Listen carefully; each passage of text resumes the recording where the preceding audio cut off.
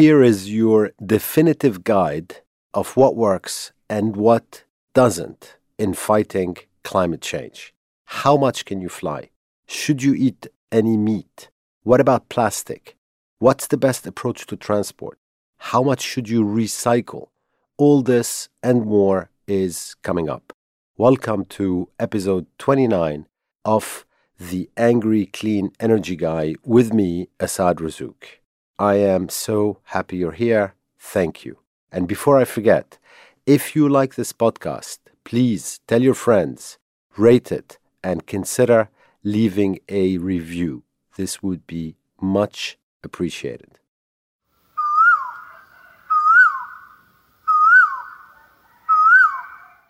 I was struck recently by a story with the title, Sweden Sees Rare Fall in Air Passengers as Flight Shaming Takes Off.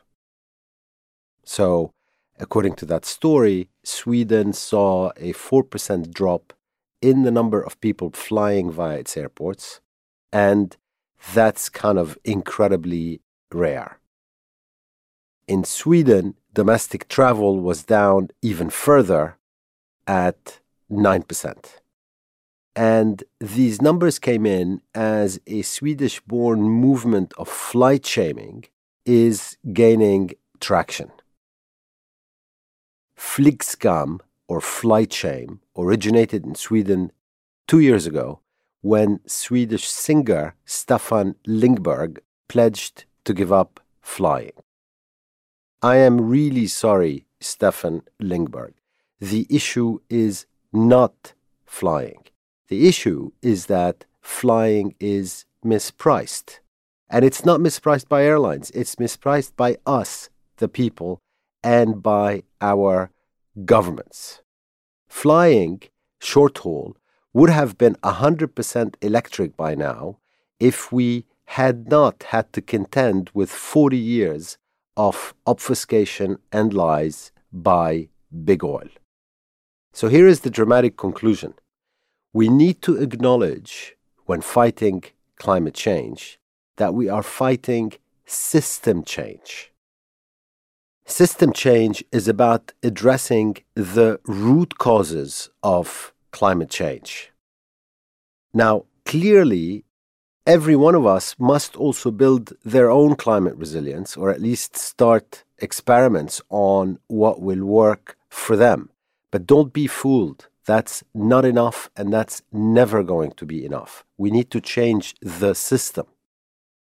So, let's divide the Chinese menu of what I can do about climate change into 5 broad categories. And I'm going to try and take you through each one of these succinctly. The first one is reduce emissions.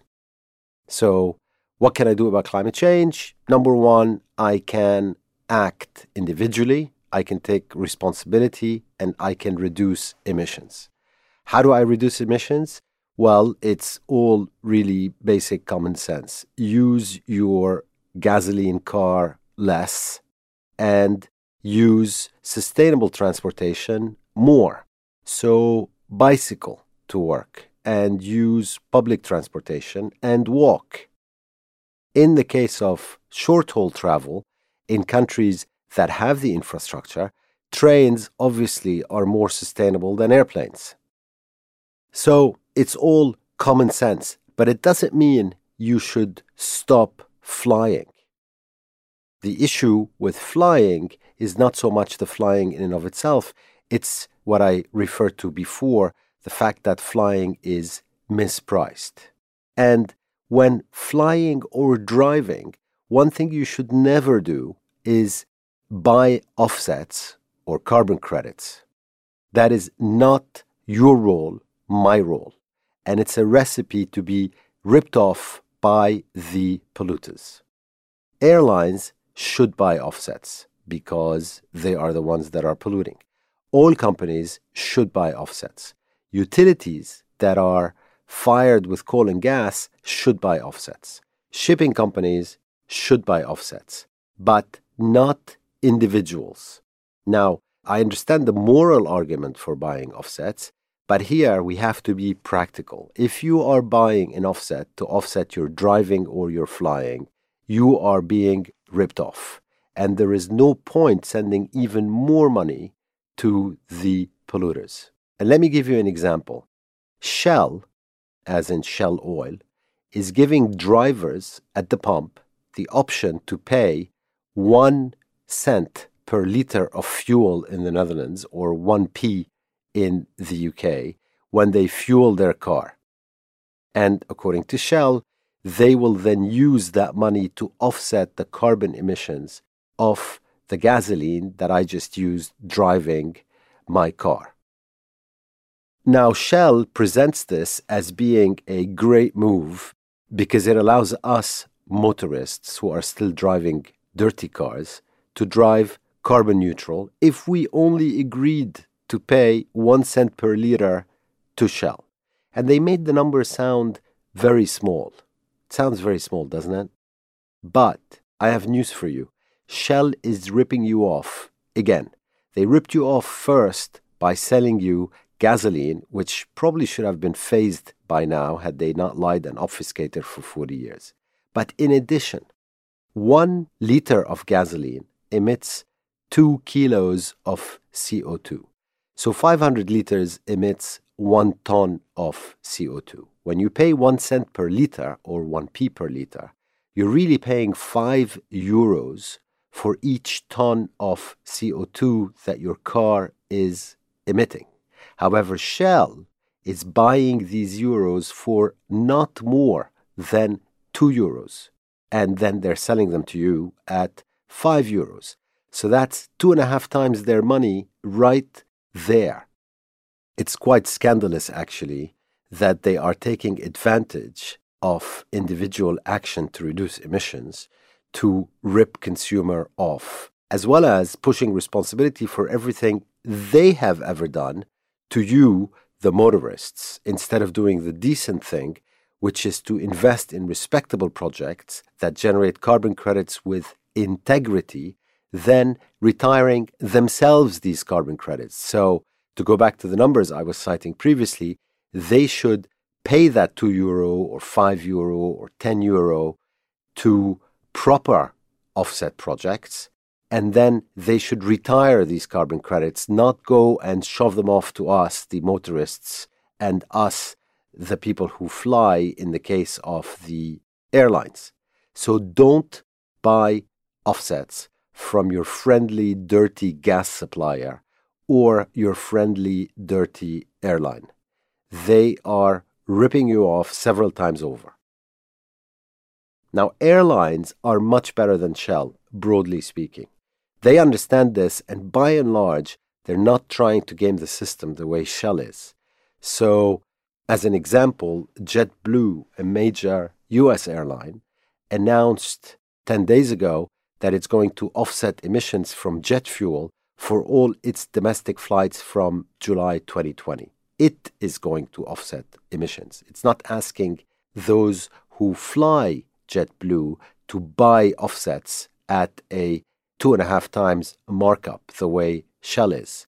British Airways is also offsetting all emissions from its UK flights for the first time ever. EasyJet went much further and pledged to offset carbon emissions from the fuel used on all of its flights. And to give you 2 last examples, KLM is aiming to reduce carbon emissions 15% by 2030, and SAS is reducing them 25% by 2030. So remember, yes, by all means, take individual action to reduce emissions, but do it directly, not indirectly via offsets.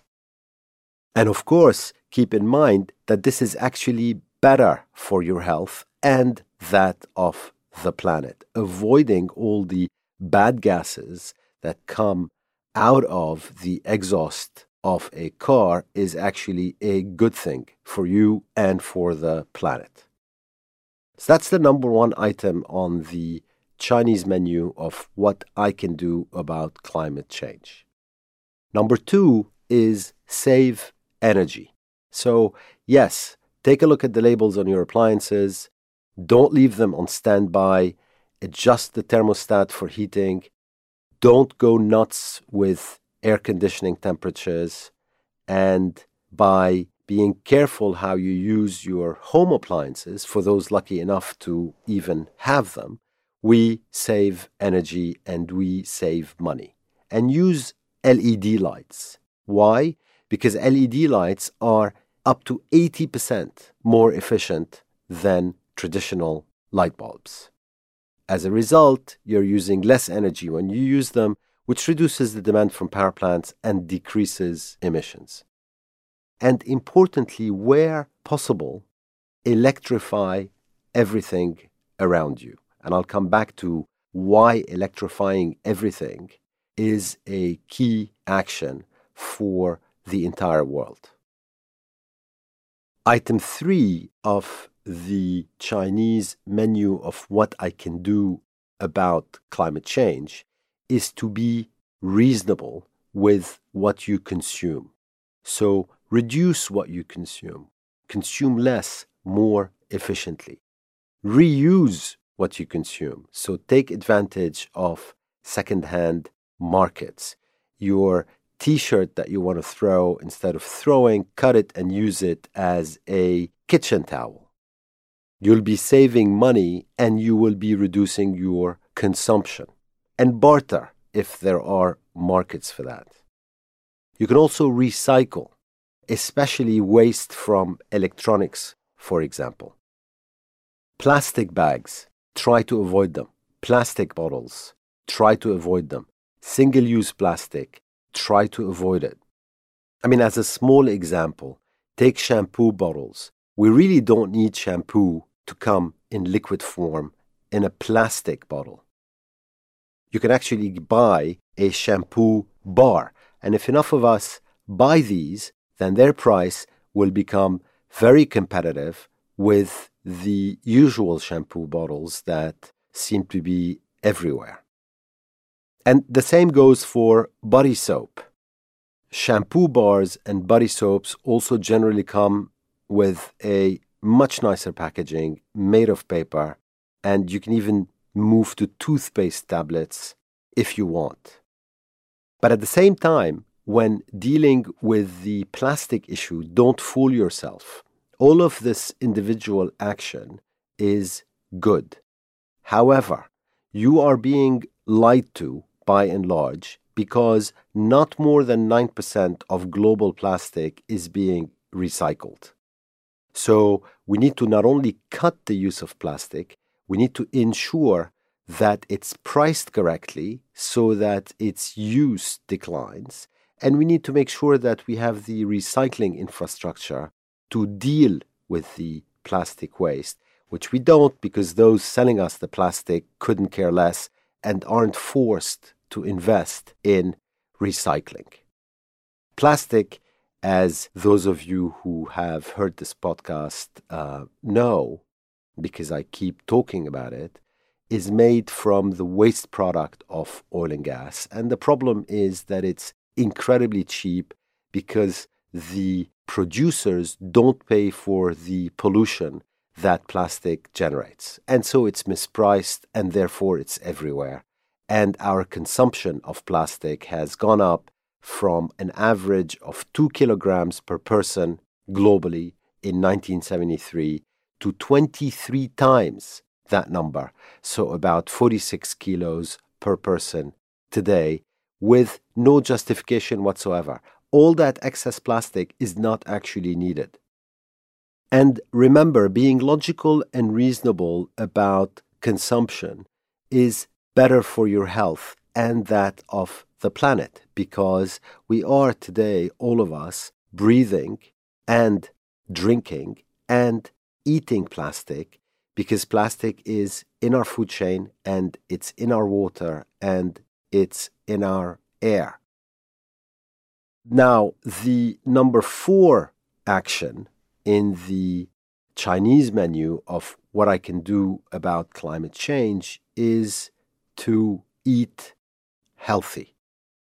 I am not a proponent of veganism or vegetarianism, nor do I want to judge people based on what they eat. everybody should eat what they want. However, if they eat healthy, they probably will be eating a lower carbon diet.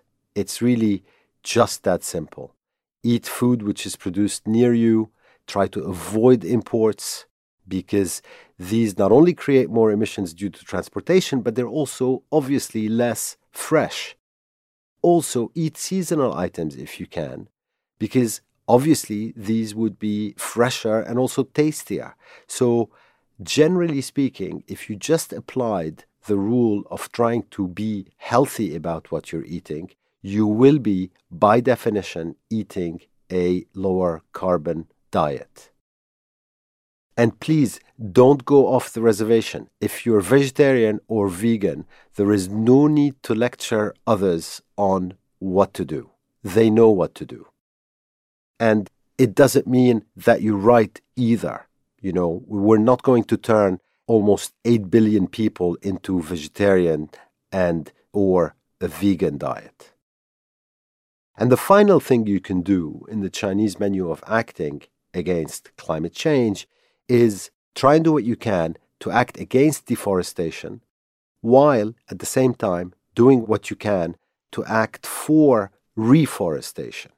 And what this means is avoid unsustainable products which are driving deforestation. So we can't get rid of palm oil completely, but try and be aware of what you're consuming and try to consume less of what's driving deforestation.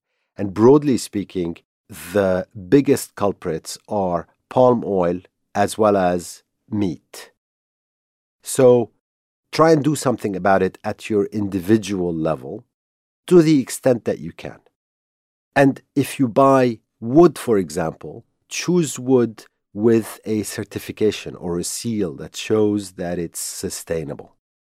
And if you've got the luxury or the ability to do so, plant a tree.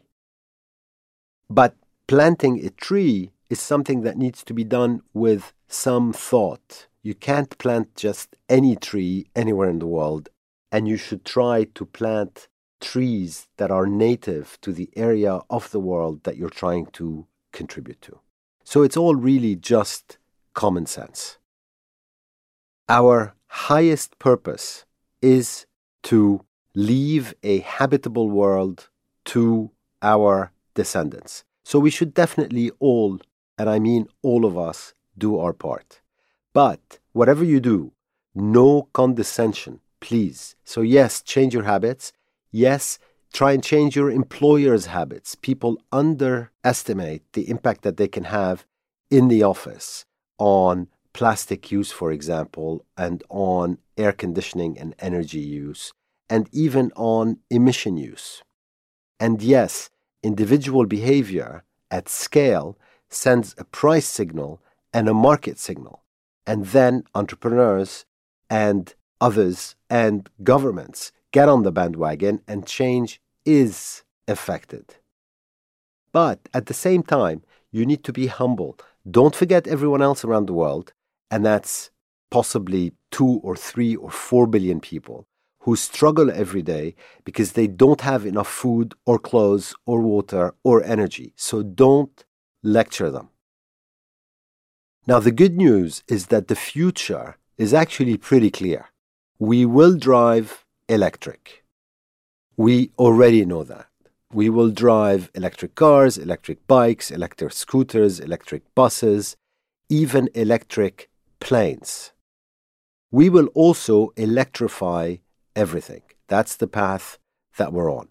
So we will replace technologies that still run on combustion, like gasoline vehicles and natural gas heating and cooling, with alternatives that run on electricity. What we need to do is we need to get as much of our energy consumption as possible hooked up to the power grid. Why? Because we know how to get electricity down to zero carbon. So if you electrify everything, what happens is that every single electrical device gets cleaner throughout its life as we advance towards 100% renewables, which is inevitable. We are going to get there. We just need to do it better, and we need to do it faster, and we need to do it with more urgency, and we need to do it globally. So back to the future. We will drive much, much more electric. We will also electrify everything. We'll most probably eat less meat on average. Plant-based diets will also become more popular.